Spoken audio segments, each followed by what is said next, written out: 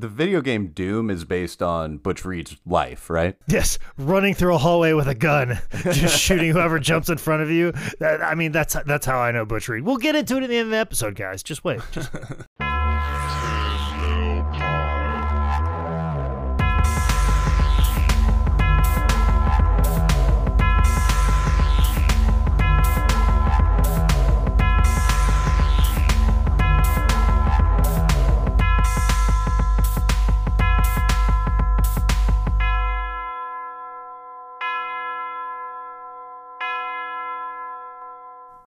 The thing that I always think of when I think of Butch Reed is I think about my old roommate Tyshawn singing what he thought the Doom's entrance song was. It's been years since I've heard what Doom's entrance song is, but I'm pretty sure it wasn't Doom, Doom, Doom, Doom, Doom, Doom. But he used to say it all the time. Like anytime there was a picture of Butch Reed, he would just start singing it, or Ron Simmons. So flash forward to years later, when I see Ron Simmons at a convention or at a virtual gimmick table, that's all I can think of is Doom, Doom. Which I wouldn't put it past 1992 WCW putting out a song about that bad. It's about on par. I mean, it's about a guy who could, like, literally beat you up and then hand you back your lunch. Or, like, let's just have him come out to the ring with Doom, Doom, Doom. All right. Hello and welcome to Tim Bell Pod, the podcast critics everywhere are calling I've never heard of that. I'm Nick Alexander, joined by the hard cam section, Tyler Wood. Oh, thank you, Nick. Well, that's because he's empty. but unfortunately, he's the opposite of the hard cam section because nobody's talking about him on social media. So we are also joined by a guy who has click bulimia because he keeps throwing up that too sweet pro grappler, the Man Scout Jake Manning. Oh. Yes, I am. But not so much because Kevin Nash is my best friend, just to remind all of you listeners out there. But because I work for the Massey family. That's why I'm throwing up the too sweet. Click bulimia. I like that. Well done. Today we are covering another guy that seems to be slowly fading out of pro wrestling history. And this is one of the most criminal offenses because he was a draw. He worked with big companies, big names. He has a 5-star match. We'll get into that. An all-time legendary feud. And he's like everything you could ask for in an all-time great. Yet WWE doesn't honor him. Fans don't mention him. He's not on your lovely little collector's cups. He's not on the cover of this program. He's barely promoted. He's certainly not on any crappy show on the USA Network. But Butch Reed should be. Hi, Colt Cabana. This is a pipe bomb. You guys don't know the pipe bomb. Oh, okay. I'm sorry. Can we get Spencer in here? She might say something a little bit more creative. I don't know. Let's get her in here. But no, yeah. I guess I never really thought of it that way till you did kind of break it down like that.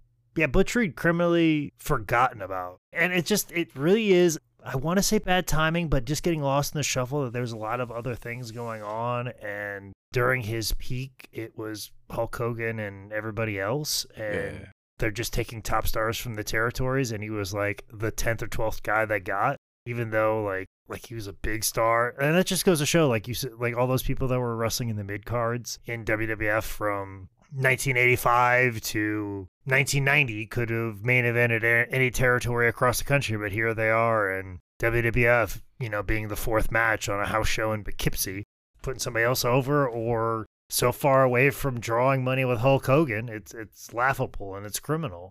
But yeah, Butch Reed's just one of those guys. But of course, obviously, the second he gets away from WWF, he gets an amazing tag run with Ron Simmons, and I feel like that's also criminally underrated as well, too. There's some really great matches there, too. You think that's a little bit closer to people's memories, but even early 90s WCW is just kind of part of the blip, if you will, of professional wrestling. They just forget about some of the great wrestling that exists during that time as well, too. So, yeah, criminally forgotten about, and we're going to uncover it today, and hopefully you discover us a little bit something about Butch Reed and appreciate him as much as we do. Yeah, this was really my first introduction to Butch. I don't think anybody's that surprised. Being raised by what Vince McMahon by Ron Simmons, and it's very surprising that I don't know anything about Butch Reed. Yeah, Teddy Long was over every Sunday. Never brought it up. It was weird. Never brought it up about him and Butch. It's very weird. I am a victim of what WWE, the history that they rewrote of that time. I obviously know a lot more WWE history than WCW history, even though Butch stopped into the WWE for a bit. It just wasn't covered a lot. Knew a lot more about Ron Simmons because obviously he stayed with the APA and they cover his time a little bit more because he took off a little bit better out of the two. But it's been fun to go back through and get a look at this guy because, good Lord, is he a dense, large man. It's us and Vince McMahon. We love our dense, large men, don't we? That just the big pectoral muscles, and he put them to use beating the shit out of people. You, Jim Ross, and Vince McMahon all should just get in a circle jerk together and just throw different pictures down on the ground. Dr. Death, Butch Reed, it's just whatever tickles you guys' fancy. Oh, yeah. Like, throw Chris Masters in there. Those traps, man, I'm telling you. That's right, the Chris Masters thing. Your quiet infatuation with Chris Masters. It's loud depending on if I know if anybody's in the house or not. Something else I did want to note before we get into anything, just taking a step back and look at his career as a whole, according to Cage Match, so take it with a grain of salt, but he wrestled, according to Cage Match, 1,466 matches between 1979 and 2013, which, Jesus.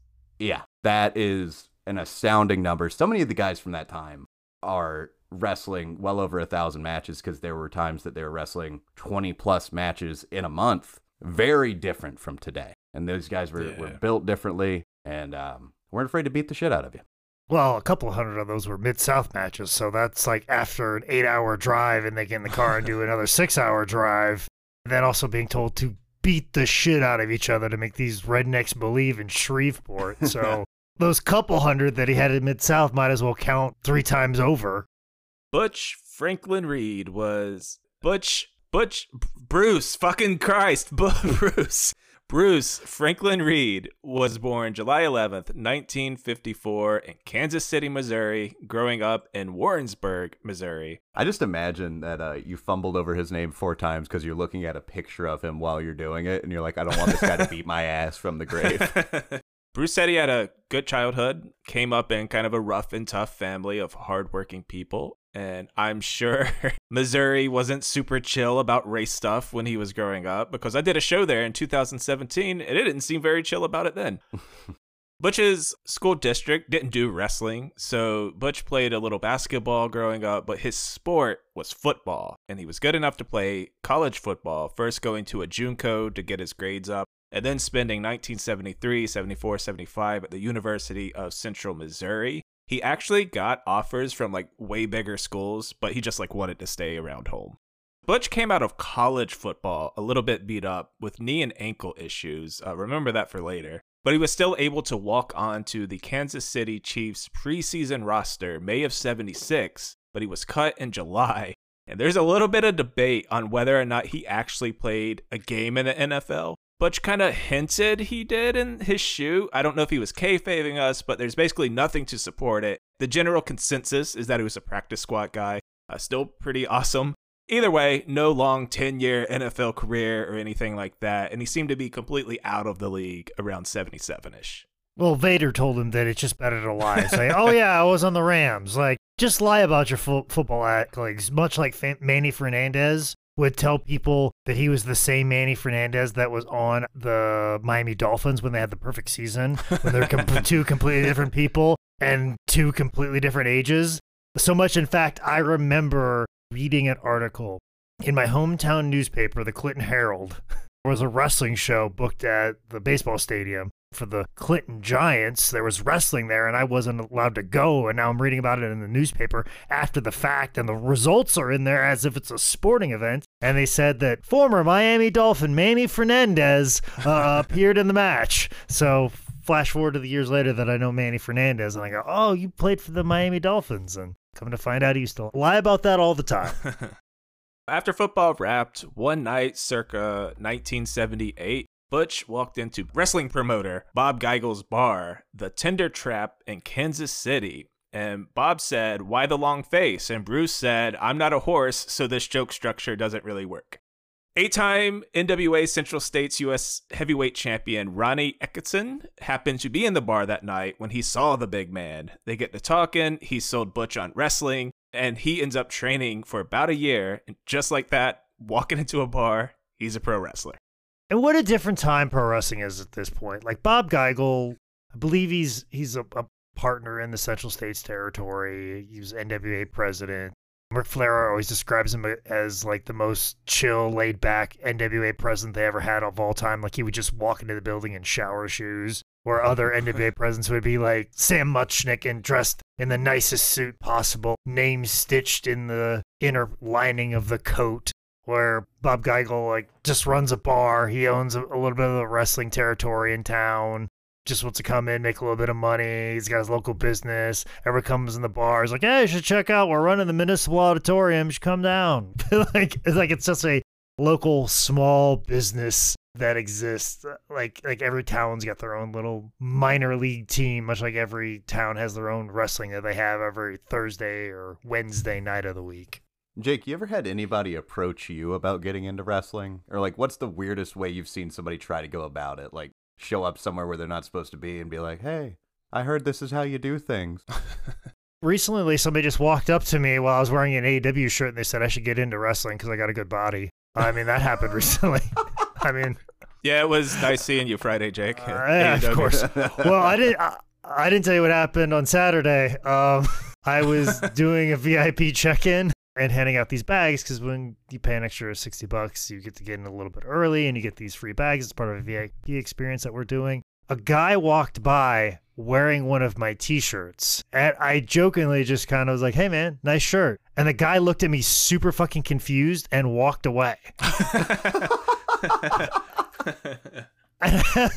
and like Zane was right there. He started laughing hysterically. I was like, that guy didn't know who the fuck you were. I'm like, he's wearing my shirt.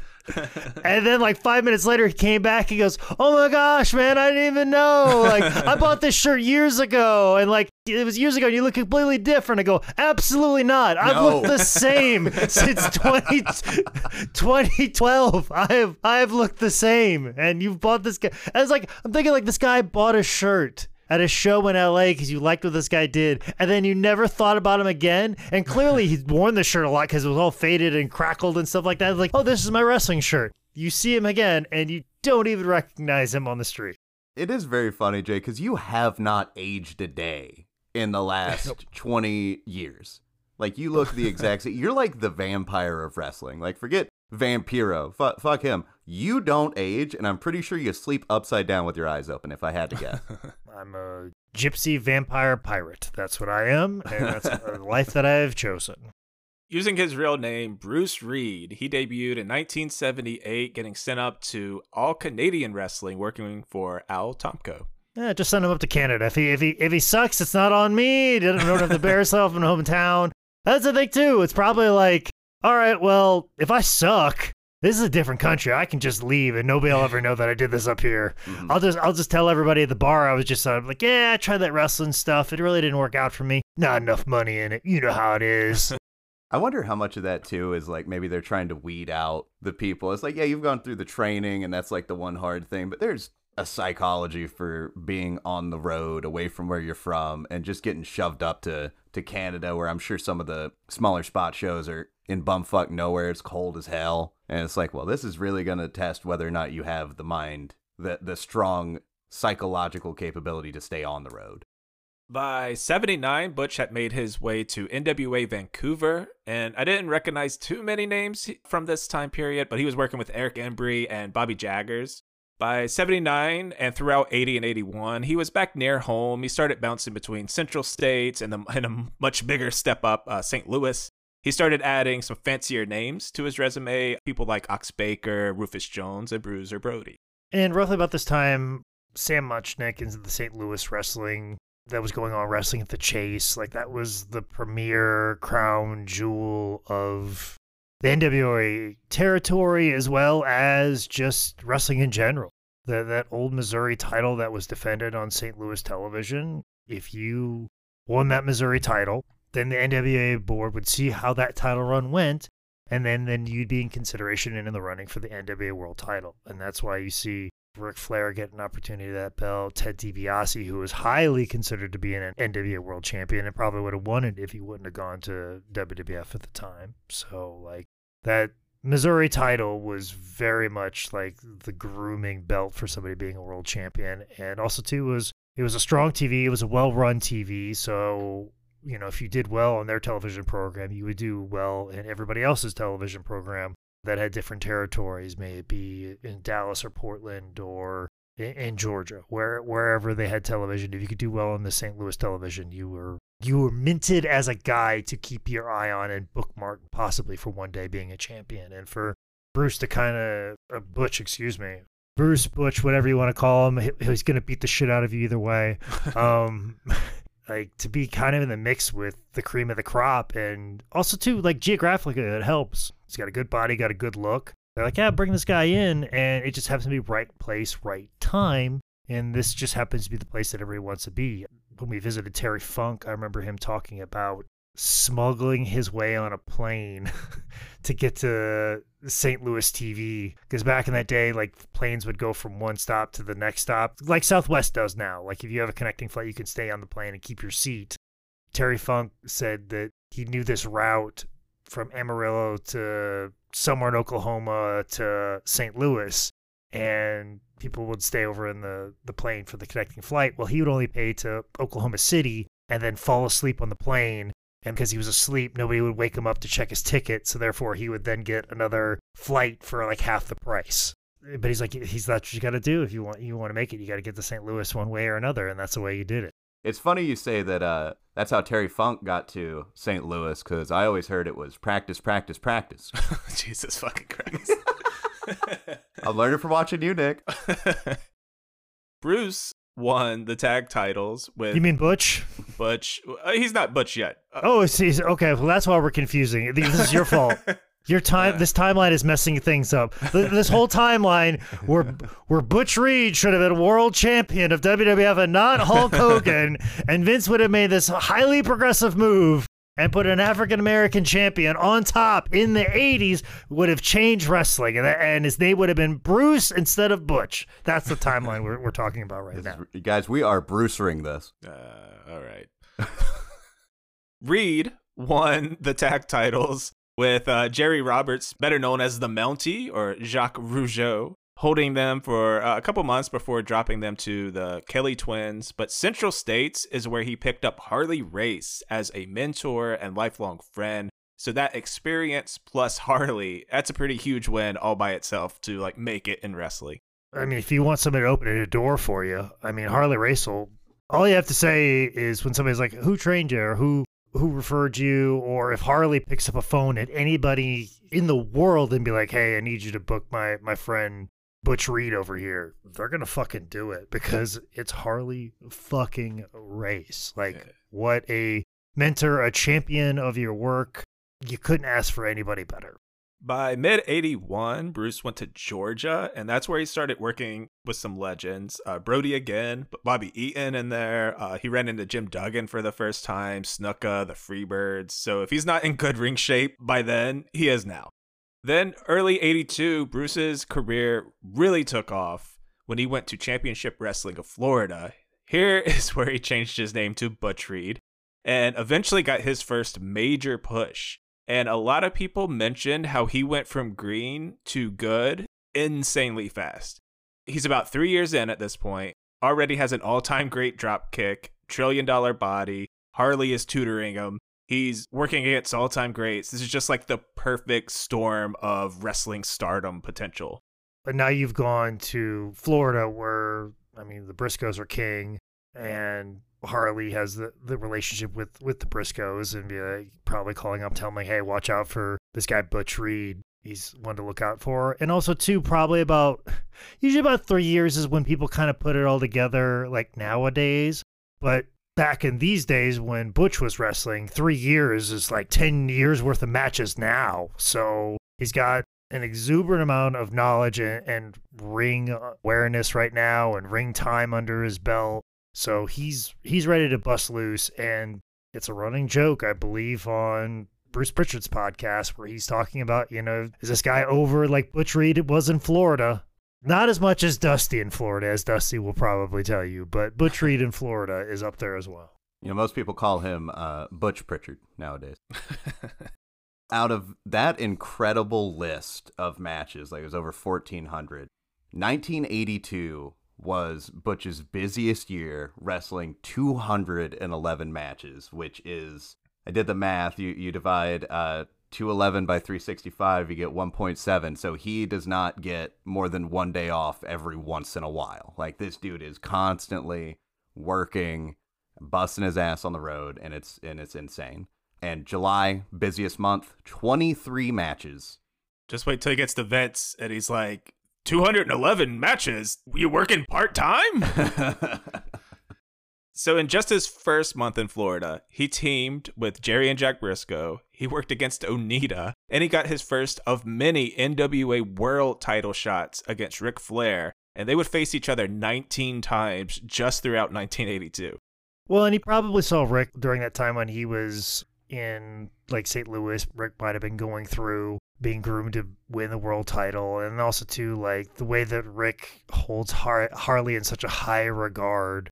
I'm sure word would have got around to Rick through Harley about like, hey, this kid Butch Reed can do some stuff. And Ric Flair, of his stature at the time, if he finds out somebody can do something, much like when Rick found out that hey, Barry Windham, this kid's looking good, let's go, let's do some work, let's really put on a hell of a good match. And for someone like Rick, who's going to territory, and it's a mixed bag of who he's wrestling, or in the situation of Memphis, he thinks he's wrestling Jerry Lawler, and then it's changed now to Bill Dundee, and then it changed again to Coco Beware, and he's like, well, who am I wrestling tonight? What's going on? What angle did you run here? I thought I was wrestling this guy, but now I'm wrestling him. For him to walk into Florida and probably hearing through the grapevine, this Butch Reed guy is a hell of a hand. Rick's going to want to show him off and wants to show off what he can do and show he can make anybody into a star. You just got to follow. And whether it's 80s Florida or much later in WCW, these are all good, believable, close, dramatic matches. This is one of Rick's great rivalries. And again, it's something you never really hear about. I mean, obviously Dusty, Harley, Sting, crippling alcoholism, kind of still the show as far as Flair feuds. But man, Butch and Flair was magic. And also, Butch has a mix of kind of what makes a good Flair match. Flair is always the best when he's wrestling a guy who's bigger, stronger than him. Always. And look at the way that he portrayed Sting as this guy that could absorb a chop and then no-sell it.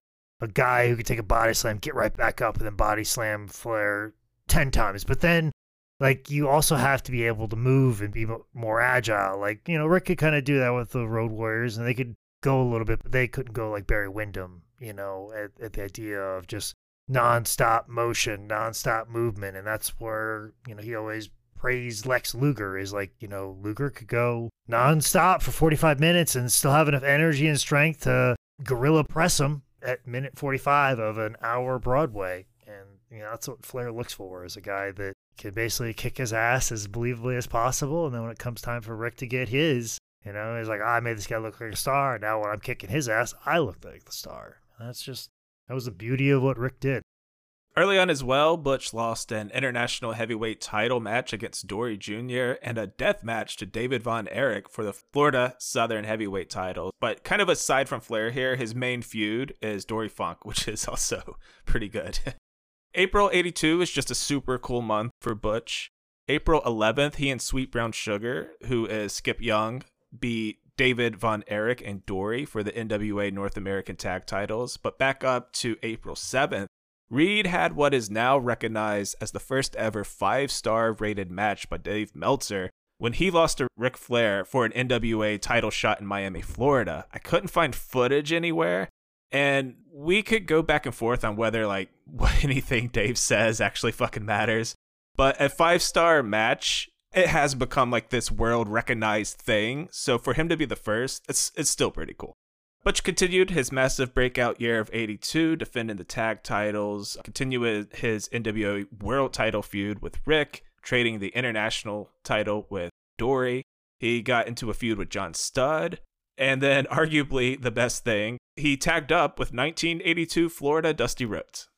That's right, baby. Sprinkle a little stardust on you. It'd be a little bit of magical. It'd be incredible. It'd be sensational. It'd be box office, baby. Just let me think a little of my stardom right on top of you and let that tree grow. Let them branches, let them roots sink into the ground. Sink into the Everglades all the way up to Jacksonville, Florida, baby. The roots are going to run deep all the way through the Florida territory. That's what I'm saying to you, baby. The tree of Butch Reed's career shall grow because Dusty Rhodes has anointed him as okay enough to tag my hand when I come in for the hot tag after he done all the work for the last 25 minutes. And the Dream just wiggle his little butt and put his little elbow up and everybody sell for it. And we go on home to the pay window, baby.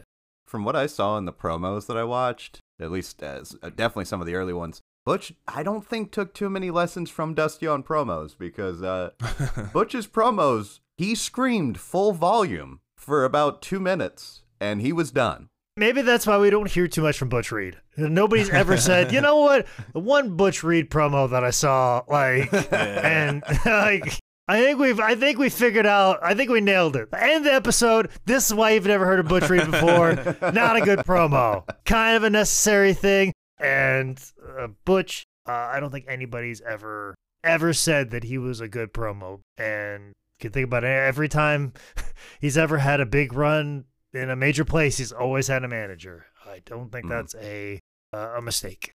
It's funny. Good subjective, but he was memorable because when he got done after those 2 minutes, my thought most of the time was, holy fuck, that man is terrifying. January 1st, 83, Butch kicked off the year having a 1-hour draw against Ric Flair in St. Louis. He spent the next couple months mostly down in Georgia, facing Flair and a lot of matches with Buzz Sawyer, Ivan Koloff.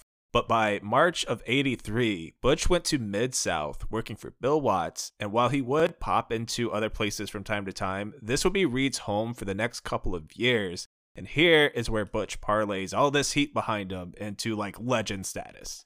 He did have a few dates back in January of 80 as Bruce with Mid-South, but as far as hacksaw Butch Reed showing up and being the fucking man, this is it.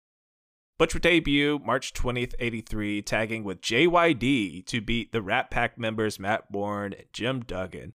So kind of like tagging with Dusty in Florida, he came to Mid-South, started tagging with JYD. And Tyler, this isn't gotcha journalism designed to make Jake yell at you, but do you have even the slightest grasp on just how unbelievably over JYD was in Mid-South? I've heard some things, but I'm not sure if I grasp it fully. Jake, if you would like Motherfucker, it should feel from your fucking bones. If you call yourself a fucking wrestling fan, you should feel it in your goddamn bones. It's one of the few things that gets Jim Ross to smile these days, is talking about Junkyard Dog, talking about how they used to chant, who they say they can beat that dog. I mean, you're talking about a just white hot, whatever he did, it made no difference. And you look back at a Junkyard Dog in Mid-South, kind of limited in the ring, but so over, it didn't matter. It really didn't. He just had to do the 3 to 6 things that he did and just dance a little bit, sell a little bit, get some headbutts in, close on some motherfuckers, and people were fucking happy. Whatever you think of, just biggest stars like Stone Cold, the height of Hulkamania, that's what you had with fans in the Mid-South region who really, honestly, truly believe that these guys were beating the shit out of each other, and down-home people that would fight somebody for it. I mean, and pull a knife out at a guy that was going to hurt their hero. That's who he was. He was their champion. He was their hero. Everything you want to feel for a babyface. That's what JYD was. And was Butch being set up by Bill Watts to replace JYD as a top African American star there, or? Well, that's always the speculation. That they were always trying to find that next black superstar, and they brought a lot of guys who were subpar who were not stars, and that was like one of the things that they said, like, don't look for the next black star, just look for another star. But Bill Watts, surprisingly, just equated to like, oh, this guy's over because we have a lot of blacks in the crowd, so we need a black. He's so close to being progressive. He's like that close. Yes.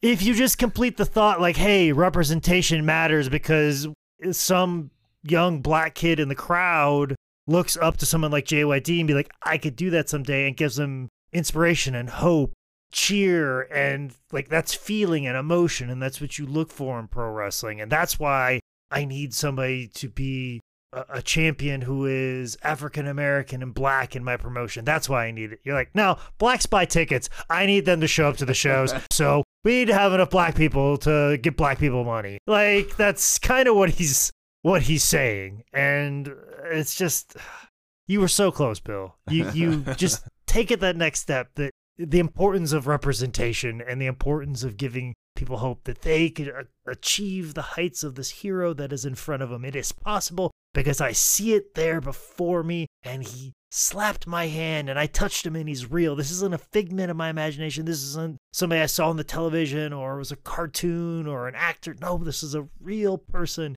who triumphed in the ring before me. And that is something to die for and live for. And that's why these fans are so passionate. Nope. Got black ticket payers. That's all I need. That's all I need. Yeah, kid, all that's good. I got this guy named Ron Simmons on the phone. We're going to try him next.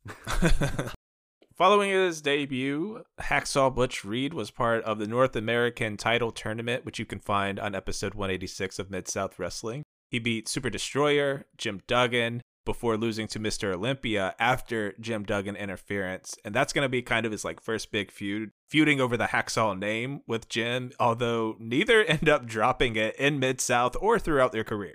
Jim was part of the Rat Pack with Ted DiBiase and Matt Bourne, a despised Hill stable, so Butch quickly became one of the biggest faces in the company alongside JYD. All this was a setup. By the summer of '83, Butch would cement his place in wrestling history, having one of the biggest feuds in territory wrestling history. On the May 28th, '83 episode of Mid-South, Dick Murdoch was supposed to tag with JYD, but he no-showed. That led to them letting the fans choose JYD's partner by round of applause. They bring out a bunch of faces one by one: Johnny Rich, Tom Jones, Tito, Hacksaw Butch Reed. But then the newly turned face, Jim Duggan, comes out, gets the biggest response, and he gets to be JYD's partner. Later on the show, Butch is a little salty about it, but nothing too crazy yet. That takes us to June 11th, '83. Reed was on TV saying that Butch Reed is going to start looking out for Butch Reed, and he challenged JYD, his friend, for the North American title. JYD comes down to confront him. They argue a bit. Butch sucker punches him. They wrestle around in the ring before Ted DiBiase runs in to help Butch beat down JYD. And just like that, Butch Reed is the biggest heel in Louisiana. All because he turned on JYD, and that's all you needed to do to be a heel. As a promoter, booker, that is your dream, that you have such an open babyface that all you need is just to have somebody cross your main babyface, and now you have the biggest heel in the company. That is the dream. On July 16th, '83, Reed faced JYD for the Mid-South North American title in a packed-out Louisiana Superdome. You can join this match in progress, July 23rd, '83's Mid-South TV. 2 out of 3 falls match. So JYD and Butch end up on the outside. JYD runs Butch's head into the ring post, which is a DQ under dumbass Bill Watts rules. So he loses the first bout, but Butch is all busted open. Later, Buzz Sawyer is caught attacking JYD in the ring, so another DQ. That takes us to the final fall. There's a ref bump. King Kong Bundy comes out, blasts JYD in the head with brass knuckles, which in kayfabe should have broke Bundy's hand. Ref gets back in 1, 2, 3, and your new champion, Butch Reed. And he said after this match, he had to pull a gun on fans because they were so angry and coming after him. Yeah, you don't get heat like that anymore, brother. Goddamn. And while we're kind of touching on that type of craziness, Butch said he had run-ins with the Klan. He was run out of town with guns sticking out of car windows. And then in his shoot, he was like, put That's all water under the bridge now. Just real fucking chill about it. Yeah, I can forgive all these racists and all these people threatening my life. But you know what? Nord trying to get in a locker room fight with me? Fuck him. Fuck him.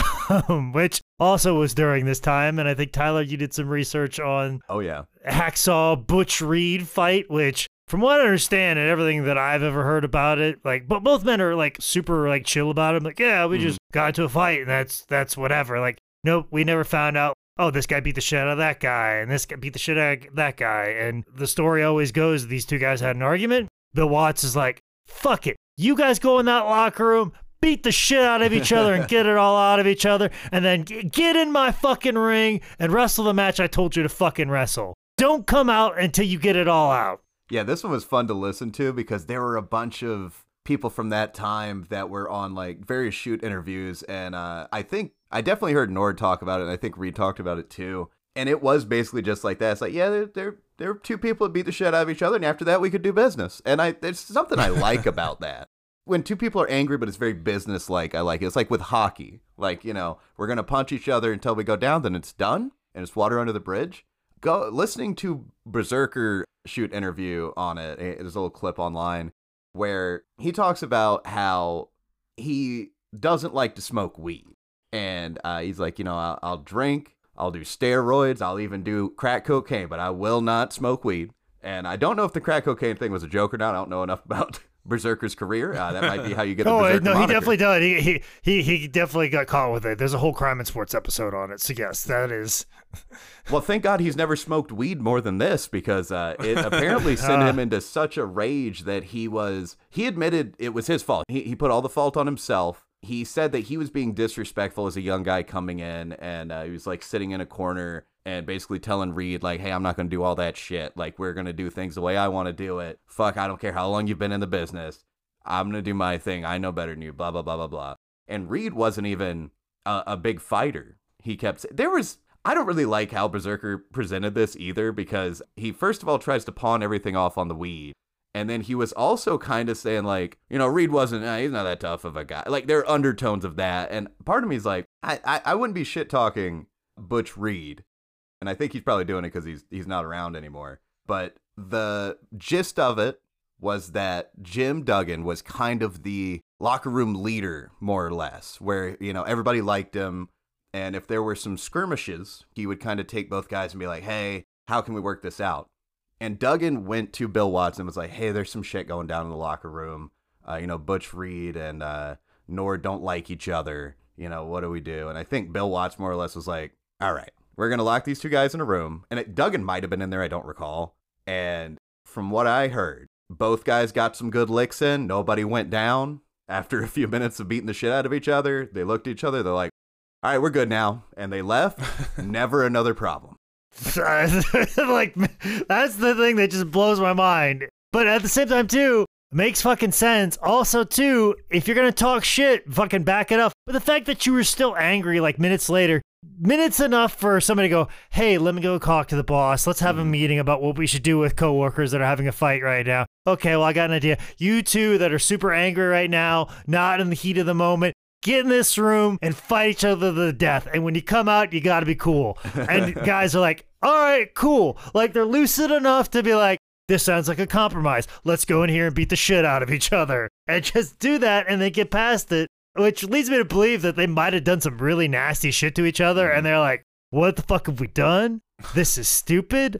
I'm not as angry as I was before, but I don't want to back down from you. I'm locked in this fucking room with you now. I did some shit that I regret. You did some shit we regret. Just want to call this Broadway? Yeah, cool. All right, I'm fine with you. I don't want to fucking climb this mountain no more because I realize I can't knock you out with one punch, and I'm about to do some shit that's going to get me locked up. So let's just call it even. I'm wondering if at any point they just both got in like a standoff of like the iron claw on each other's dicks, and it's like, well, what do we do now?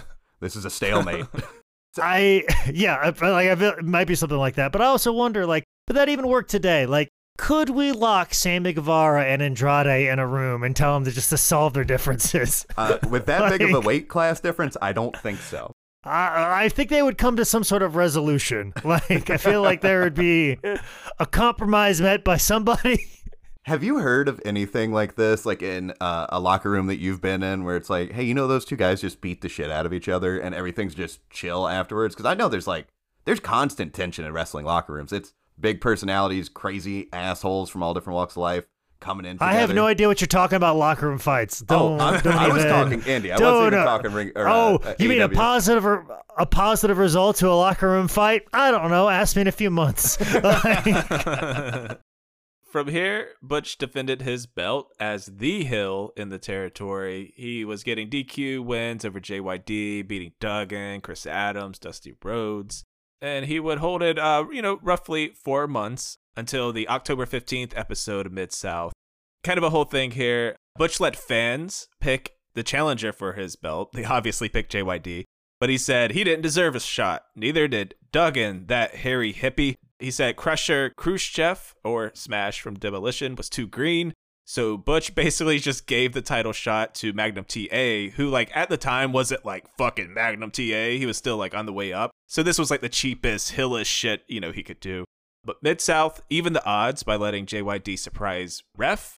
Butch comes off the top during the match, which is an illegal move because Bill Watts is a stupid asshole. Because of that, JYD heroically sacrificed himself to protect TA on the first dive, but then the second one, he punches Butch in the air. Magnum picks up Reed, belly to belly, 1, 2, 3. Butch lost his belt.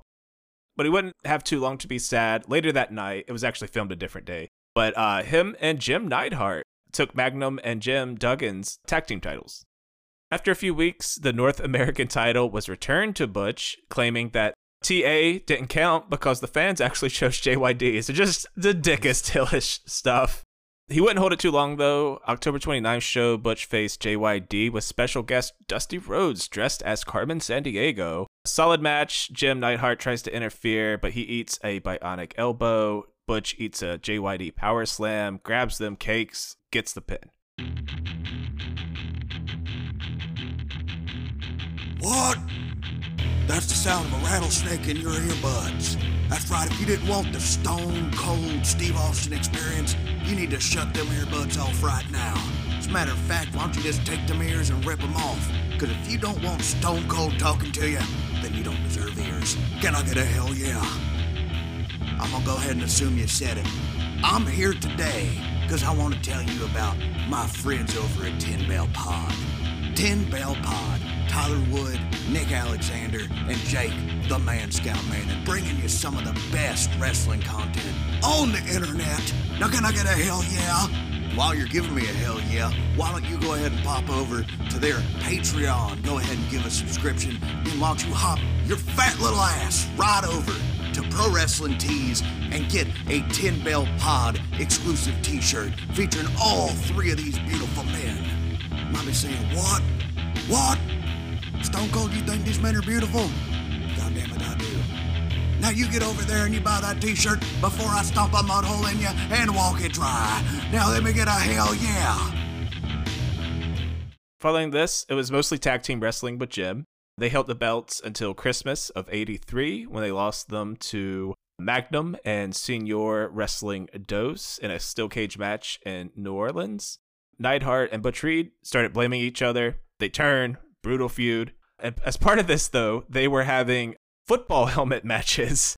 During one of those, Terry Taylor saved Jim from a football helmet-themed beating from Butch, and they kicked off a feud together, which put Terry Taylor on the map. So blame Butch Reed. I love Mid-South, hearing different stories about it, because it feels like if wrestling was a fever dream, but you're not that sick. It's just some things are a little off. A foreign object-centered match makes sense, but a football helmet match? What the fuck is that? Do they just put it on and try to ram into each other? That's what I'm imagining. Yep, that's basically, it's like a sumo wrestling match where about football pads. I believe that's what it was. It was just basically sumo wrestling but with football pads on, or they were all just wearing football pads and then actually having an actual wrestling match. As Terry and Butch battled, Nature Boy Buddy Landell joined in, taking Reed's side. Aside from the Butch versus Terry matches, him and Buddy would also tag up against people like the Rock and Roll Express. But by summer of '84, it was back to feuding with JYD, including several ghetto street fights. Anyone want to dive into that? Nope. Why don't we just insert Bill Watts reading the letter that he put into the Observer that one time, and then just move right on. They were once again ramping up to this deeply personal feud between Butch and JYD. As they were building this feud into this epic, career-defining, all-time great level feud during the summer of '84, JYD left and went to WWF without telling anyone, so fuck. Bill Watts addressed this on TV August 18th, and he was like, JYD is a great competitor. He was like very positive about it. I don't think he knew he went to WWF yet. The next show, he was like, fuck that piece of shit. Fuck JYD. Like, he was so mad. Kind of a weird direction here for Mid-South because they had just lost their biggest face, their biggest feud, their biggest draw, and everything had to be rebooked on the fly. Watts brought in Master G, who was journeyman wrestler George Wells, not the author of Invisible Man, H.G. Wells. Brickhouse Brown talked about him. He said he would take acetol pills because he's got no ass at all. I was very Brickhouse. I know you would appreciate that type of humor, Nicholas. That's why I brought it up. But yeah, I guess also had a very bad drug habit as well too. Like, if Brickhouse Brown's saying that guy's got a fucking problem, that guy's got a fucking problem. But yeah, it was just one of those guys that Bill Watts was trying to replace JYD, and he didn't realize what the magic was with JYD. He couldn't put his finger on it. You know, you say, oh, Bill Watts was a genius for finding JYD. Well, no, he was probably more lucky than anything. If he was a genius, he would have found a way to recreate it. But it just goes to show the magic that was Junkyard Dog. And that's pretty much like, once he left, it's kind of like Mid-South isn't as interesting anymore. And it is what it is at this time. And, you know, Butch Reed is there and doing the best he can. But there's no JYD. It's over. I just imagine Bill Watts in his office, like, just losing his mind, crying. He's like, but I got another black one. I don't know what to do. And I love how, like, he's like, you know, JYD is a tremendous competitor. And then, like, the next week, like, I have a retraction for a statement we made last week. Fuck him. So here is where Watts tries to give Butch JYD's spot. They had him turn on Buddy as Buddy was starting to side with General Skandar Akbar. Akbar gave Buddy a watch to give the read. He didn't want it. He smashed it. That's kind of the whole thing. They attack him. Butch gets backed up by super face now, Jim Duggan. And the two hacksaws feuded with the Akbar army. Before Butch took a little time away from Mid-South, I assume it was a lot of pressure was put on Butch. So he went up to work with his friend Jamie Garvin in AWA. Nothing too crazy this run. He was Garvin's bodyguard, mostly beat up some enhancement guys, worked with Steve-O, Brad Regans, came back by mid-'85. Probably looking for a payday. There's a bunch of people that kind of dip through AWA at this time. I think like Slaughter would dip through. There'd be Crockett guys that would come through for a couple shows here and there. But like AWA was just happy to have anybody who had any type of notoriety for a few weeks. Like they're also on life support as well too. So if you want to come and do an angle for about 6 weeks, sure, come on, we'll take you. Back in Mid-South, he took the TV title off Dutch Mantell, the Mid-South North American title off Dick Murdoch. He had another famous Broadway with Ric Flair. Dick Slater would interfere in the Flair match, and that would take him into '86, feuding with Slater, before once again leaving Mid-South, this time for good. And around here, anyways, is where the wheels are really coming off for Watts. Vince is taking over. Mid-South took a swing at being UWF, but ultimately just sold off to Crockett in '87. I love the UWF. It's like, oh, you have a world champion? Well, we have a universal champion. Just the most Bill Watts thing ever. Like, oh yeah, you're a champion of just this world? We're champion of all the worlds. I wonder if Bill Watts saw the Universal title when WWE debuted it, and he's like, son of a bitch. I knew it. I knew it was a good idea. Goddamn. Nobody ever talked about that. Because guess what? Because nobody knew Bill Watts existed when they brought that title out. So, but yeah, there's a lot of reasons why Mid-South failed. Because it was, a lot of people regarded it as like one of the best wrestling territories ever. And you look at the roster they had and some of the things they were doing, and a lot of it gets replicated over the years. And, you know, there's a lot of questions like, how could something so good just go away so quickly? Because when it left, it left. It was gone. Obviously JYD leaving didn't help when you lose your top star like that. There was also an oil embargo, and a lot of stuff in the economy of that area dropped. If you listen to Brickhouse Brown, Bill Watts was in the middle of an extramarital affair and was not focused on the business of everything. He was focused on his, fucking around, but that's hearsay, or as I like to call it, a Brickhouse Brown shooter interview, whatever. But yeah, I really wish we could, dive a little bit more into that. I think that's one of the few territories that I'd like to watch a 3-year run of. That and Smoky Mountain are like my two that I'd love to just, if I had time in the world, just watch a television episode a day or a week or whatever, just to kind of get the feel of that wrestling program. Following Mid-South, it was back to Central States, and oddly enough, he gets into kind of a career-defining thing. Butch would hop into a tag team with Rufus R. Jones. He later turned on Jones, though, and joined a group managed by Slick in 1986. And Slick had just started out in Texas before coming to Central States. And this would be his first real swing in the business. After a feud with Jones, Reed feuded with Bruiser Brody that summer. He lost a loser leaves town match to Brody, left the territory along with Slick. And with a good word from JYD and Ernie Ladd, Reed and Slick signed with the WWF and were brought in as a package. Can you explain to me Slick's gimmick? I always thought it was that kind of 70s hustler sort of blaxploitation movie type of a thing. Superfly. Yeah. Almost like a bookie kind of. An insensitive stereotype for black people. Yeah, there it is. That's what I meant. Yeah, that's what you meant. Something like that for WWF. Upon entering the WWF, Reed dyed his hair blonde and became the Natural. Get it? Because it's the opposite, because he's a bad guy. The Natural Butch Reed. His first TV match was Superstars of Wrestling, beating William Tabb on September 19th, 86. From here, he was just in the WWF grinder, house shows, pop in for a TV win versus a job guy. He faced Pedro Morales, feuded with Tito Santana, wrestled Jake the Snake and Piper. And then he was on WrestleMania 3, facing Koko B. Ware in the battle of Koko's speed versus Reed's power. When you said Koko B. Ware's speed, as in drugs, that's what I thought you were talking.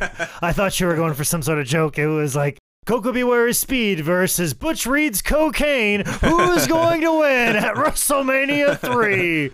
And some sort of insensitive thing that Vince McMahon would have done.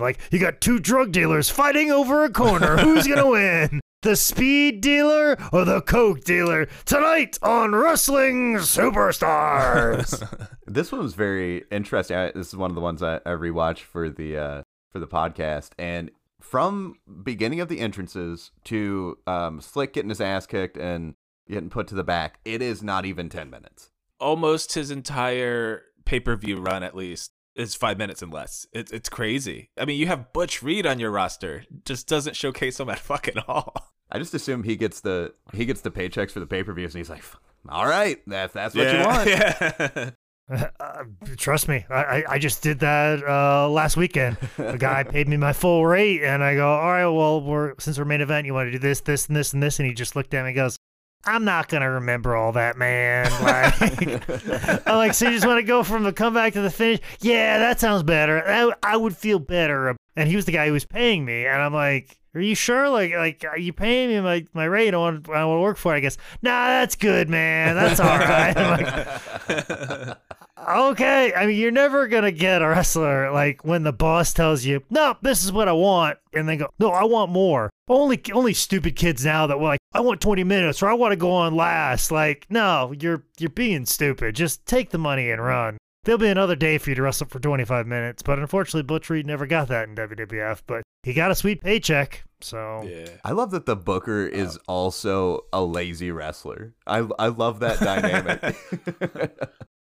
After beating Koko at WrestleMania, it was right back off to the house show circuit with Tito, Koko, Macho Man, and he even ran back into JYD, although this is not the JYD from a few years ago, and this version of the feud would just be nothing, basically. Around June of 87, the rumor was that Butch was going to get the IC title, taking it off of Ricky Steamboat, but he missed a show or the show, and they gave that to Honky Tonk Man. who replaced him in winning the belt June 13th, 87, and held it for 454 days. Oh, it was that run. Okay, great. Yeah. Well, now I'm a little frustrated at Butch Reed that he gave Honky Tonk Man that. I mean, that's how this works. You know, like a guy misses a show and then it ends up, this is the thing that launches a man career. And I'm sure Vince was like, God damn, Butch no-showed. Who can we get that's always gonna fucking be around? Like, and Honky Tonk Man's like, I'll be there. I'll be every day of the week. You just pay me my check, Vince. I'll be there every single day. I'll wrestle as many 3-minute matches as you want, Daddy. It's funny to me that he's like, oh, you forgot my show? Well, that title I was going to give you, I'm giving it to Honky Tonk Man, and I'm forgetting about it. There's no saying whether he would have got that run or not, but either way, he missed an IC title. Rumor is he missed an IC title run, and that butterfly effect for sure changed his like legacy with the company. Fucking Butch Reed's like, God damn, fucking honky. Like, just sitting around, fucking honky.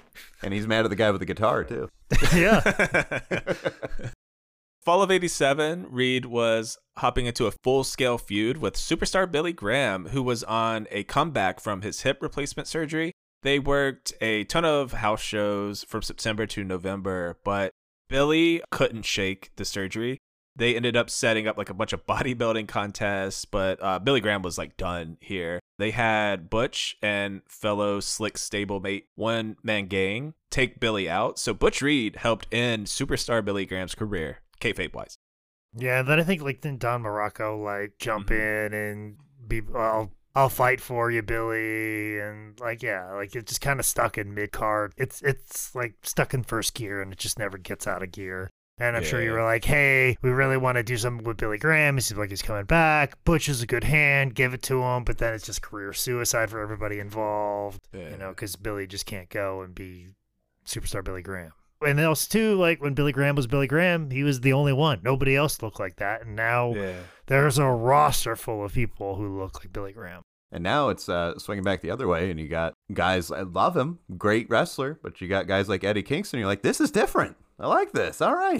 Butch would be in the main event of the first ever Survivor Series in 87. Billy was supposed to be part of this. He was replaced by Don Morocco, who's on Billy's side in this feud. Don Morocco teaming with Hulk, Ken Patera, Bam Bam, and Paul Orndorff against Butch, Andre, Rick Rude, Ted Bundy. Peg. King Kong Bundy. No, that's Al Bundy. Oh, Ted Jesus Bundy's Christ. the serial killer. Oh, fuck. Bundy and One Man Gang. Welcome to 10 Bell Pod, the episode where we get everybody's fucking name wrong. Holy shit. You got Al Bundy, Ted Bundy's out there, Bruce Reed, Pritchard Hacksaw. I mean, they're all out there. They're all out there. Man, I listened to too much last podcast. Butch wrestles around with Ken Patera, Morocco, Orndorff before he feels the true power of Hulkamania Jack and is hit by the world's biggest leg drop dude and first person eliminated in about 3 minutes. Andre ends up winning. Don, Morocco, and Butch fought through the house show circuit heading towards the first ever Royal Rumble. So they had open mic'd the Royal Rumble in October of 87, which was like a 12-man sort of thing, won by One Man Gang. But Butch entered the official Royal Rumble in 88 at third, and Butch again only gets roughly 3 minutes of a pay-per-view when he was eliminated by Jake the Snake, making him the first person ever eliminated from an official Royal Rumble. And then who won? Was it Duggan? Yeah, good job, Tyler. There you go. 2 months later, Butch was eliminated in the first round of the WrestleMania 4 Championship Tournament by eventual winner, spoilers, Randy Savage, who finishes Butch off with CM Punk's elbow drop. And then this would be Butch Reed's final match with the WWF. Slick stayed, but Reed was back off to the territories. And he was just like, I was tired of the schedule. That was like his whole thing. He was just fucking over it. Butch Reed resurfaced in the NWA and Crockett as Hacksaw Butch Reed once again, January 3rd, 89, beating Max MacGyver on a TV taping. And then a couple weeks later, he crushed a well-mulleted George South, even giving him the very disrespectful double by pose pin.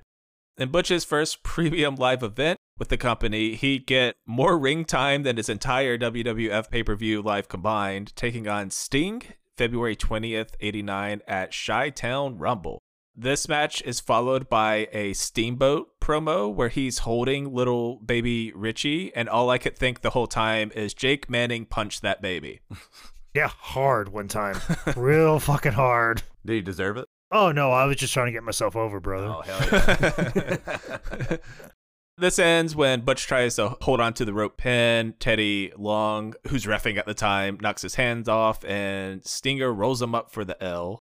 Butch was originally managed by J.J. Dillon, but his contract was sold to Hiro Matsuda and the Yamasaki Corporation, which was supposed to be a Japanese corporation that was invading and buying up WCW contracts with no racist undertones whatsoever. However, it never really got over, so it was dropped. There was talk of Butch joining the Four Horsemen, which would have been fucking cool. Hence the JJ management, but it ended up being Yamasaki. The Four Horsemen during this time were all fucked up. Arn and Tully went to WWF. JJ was trying to go backstage in a backstage role. Barry Windham got injured, and then there was like some will they won't they with Kendall Windham that never panned out.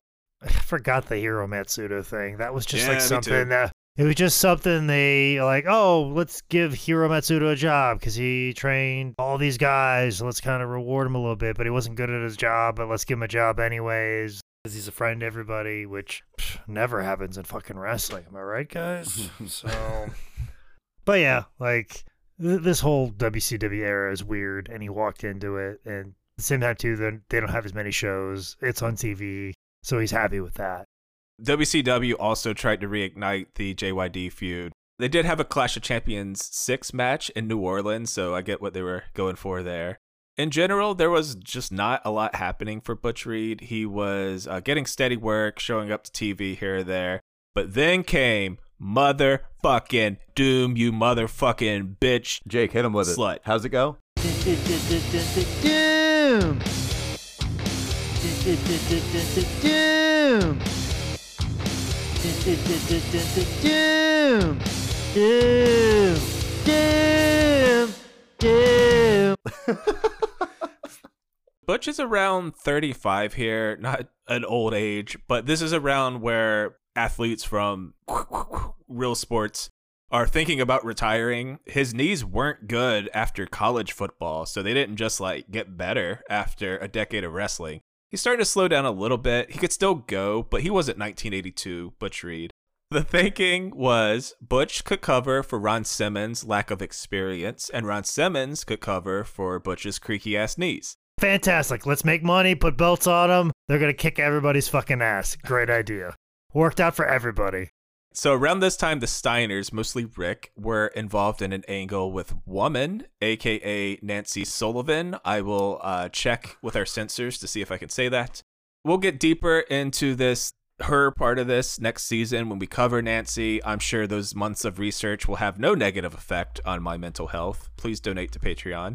Woman had promised doom for the Steiner brothers, but never specified exactly what this meant. Doom technically made their debut October 17th, 89 against Johnny Kennedy and George South.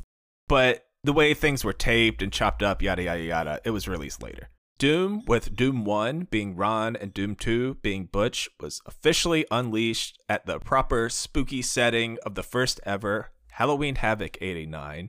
They were under mask to hide that it was Butch and Ron, but literally everyone was like, wonder which 2 of the 4 black men ever hired by WCW at this point could this be?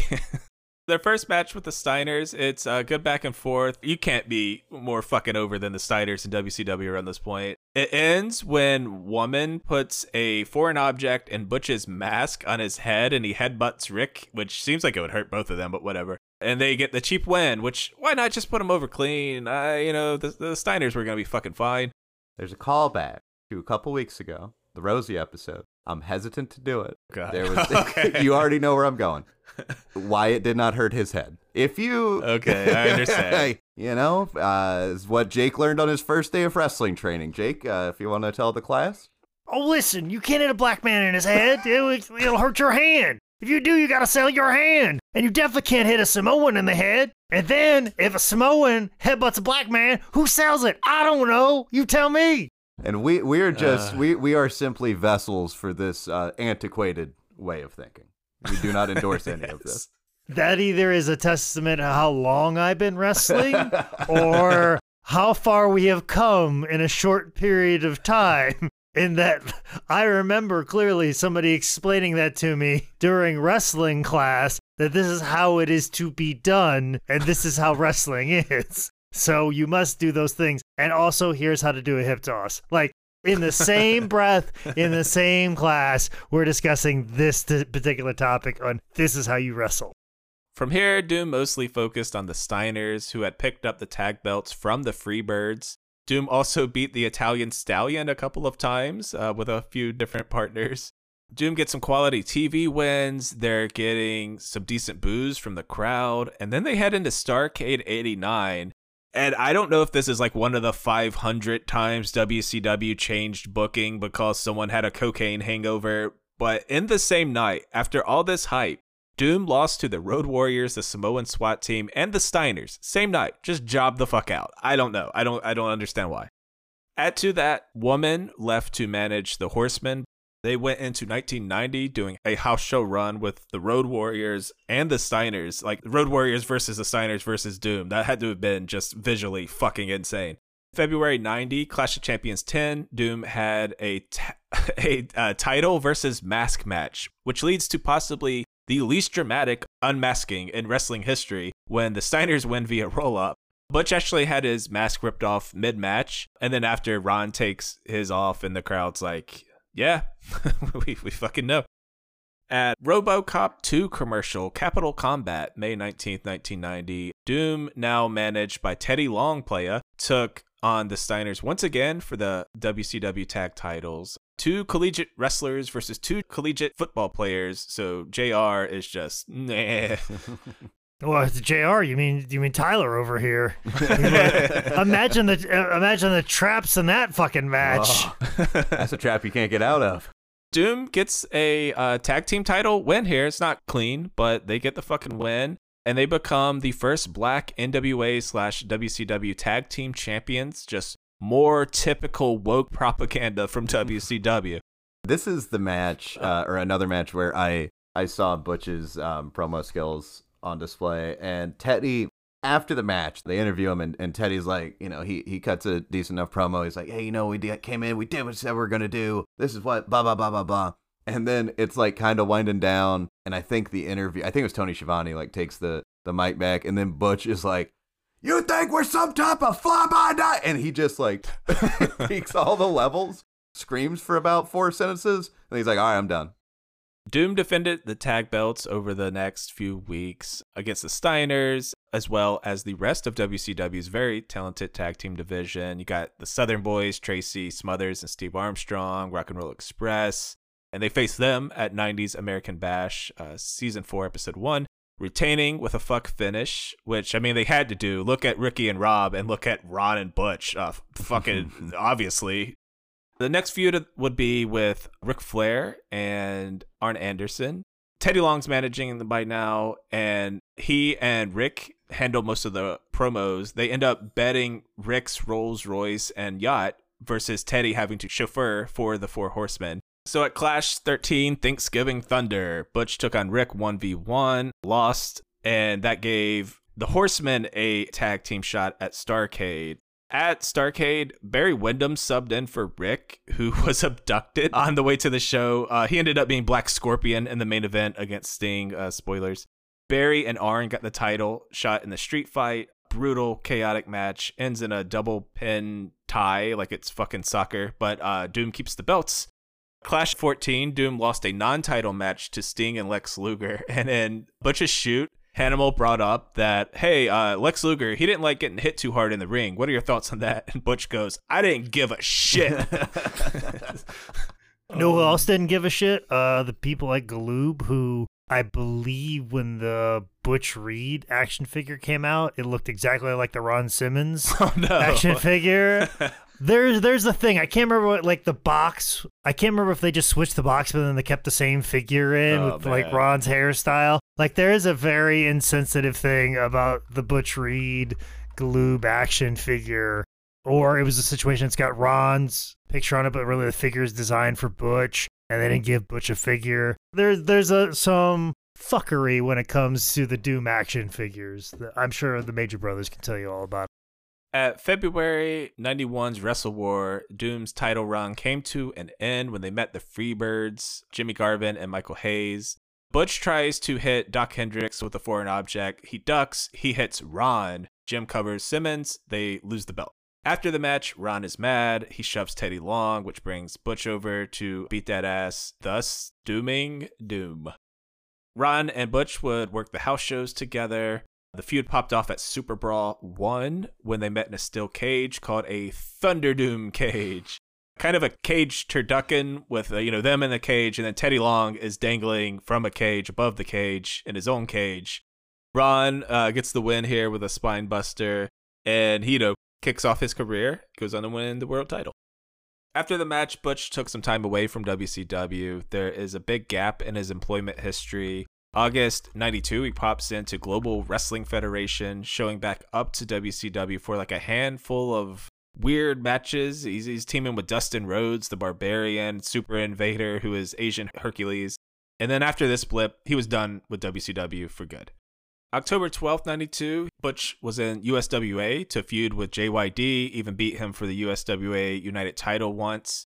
Obviously, not the feud it was in Mid-South. He dropped the title off to Todd Champion and was out of the promotion by 92.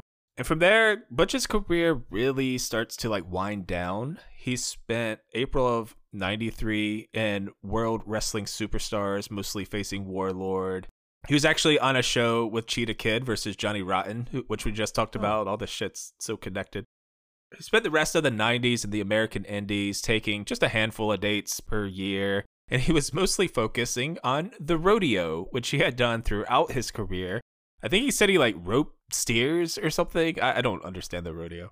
Butch spent a good chunk of 01 and 02 helping Harley get WLW off the ground. He beat Luminous Warrior for their heavyweight title March 31st, 01. Held it until January 25th, 02, giving it to Dennis McCall. You said Luminous Warrior? Yeah, I thought that was a pretty crazy name. Oh, man. Also, Ultimate Warrior was pretty luminous. Well, yeah, nothing but light coming from that guy. After losing the title, he retired from wrestling, went back to the rodeo. After being retired for 3 years, he did return in 05, appearing in Mid-States Wrestling, eventually winning their title.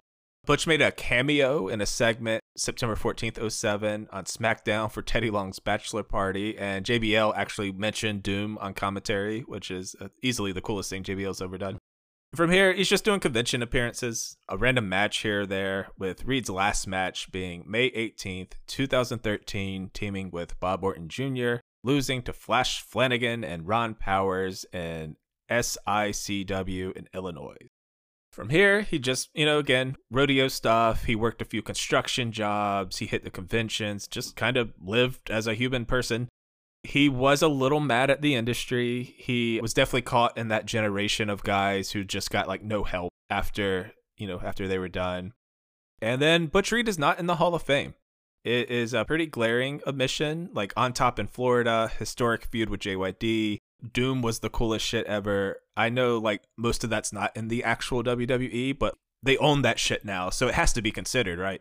In my opinion, yeah, the people they've put in post-mortem, which checks all those boxes. He was a top draw in two of the best wrestling promotions of all time, Florida and Mid-South. He was a top guy there. He was part of your big major run during the 80s. I feel like if you were a top draw and just one territory, and then you were part of that big 80s expansion, I think you're in consideration as a Hall of Famer. I think you're kind of in the mix, and clearly he was. And then also, too, under the WCW umbrella and tag team champion with Ron Simmons. I think it all counts. He has to be. It just, unfortunately, there's nobody championing Butch Reed to be in the Hall of Fame, and they really should be, and somebody should be pushing for that in some way, form, and fashion. Now, is he going to be one of those people that they bring his family out at WrestleMania? No, but he's on those people that he at least gets a graphic that say they're in the Hall of Fame. He's definitely one of those guys and should be. And he should also be one of those people that his family sent out there at WrestleMania waving at everybody when they announced that, inductee and accepting for him and honoring him as his family. There's not a huge history of black wrestlers really being treated with any amount of respect, aside from like Junkyard Dog and a few of the guys that like reached a certain level. And especially if you didn't reach that level under Vince, I think that's what really hinders you in the Hall of Fame hunt. But I could see, especially now that things are changing with like the structure of the company and all that, I could see, because WWE does love Ron Simmons. They love him. The stuff that he's got with the APA, the first black world heavyweight champion. I think all of that is probably the best way that they could get Butch Reed in, is being like, all right, Ron, I don't even know if he's in there by himself, but I know he's in with the APA. It's maybe doing a Doom induction just as kind of a thank you to Butch and another like notch in the belt for Ron Simmons, since he is such a WWE member of the family. Then we get to Butch's passing. His relatives attribute his death to COVID. They said he tested positive for it January 12th, 2021. And then on February 5th, 2021, an Instagram post from Butch Reed's account announced that he had died from the complications of 2 heart attacks that occurred in January. Butch Reed was only 66 years old. Final thoughts on Butch Reed. I'm very happy I got to go back and revisit some stuff with Butch Reed. The wrestling was solid. I especially like the Teddy Long suspended over the ring match, because it's a silly visual, and it's these two dudes that are absolutely monsters of human beings, just absolutely beating the shit out of each other. And the thing that I liked the most about Butch was hearing him in shoot interviews, because his tone and his matter-of-factness, like you were saying, it sounds like he didn't want to get hit too hard. I didn't give a shit. Like that, just laissez-faire attitude, and like still a spark for like, getting a laugh and telling a good story, even in the midst of like having a little bit of a chip on his shoulder about the wrestling industry. I appreciate that. While he's this like big, scary dude, he seems like pretty affable and like a solid hand, but also like sticking up for himself from time to time when he, like with the WWF, the parting of that, he was like, well, the schedule's a bit much for me, and I don't think that I'm going to throw my body away on something like this. This is a hard enough business as it is. I'm going to take my stuff elsewhere.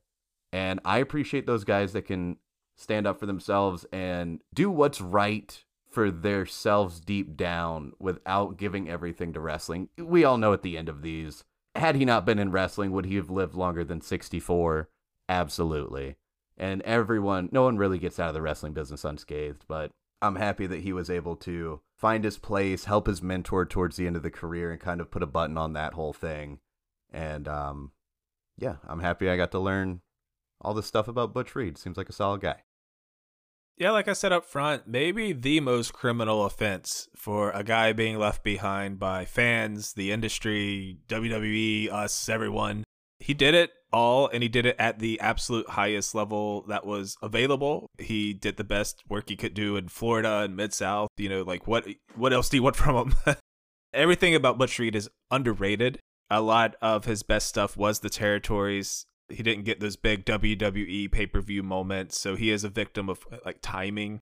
But Butch Reed most certainly deserves his spot in wrestling history and definitely needs more love from all of us. Criminally underrated. I do believe he will become a Hall of Famer, but the way the Hall of Fame works, it's going to take a lot of people to push that.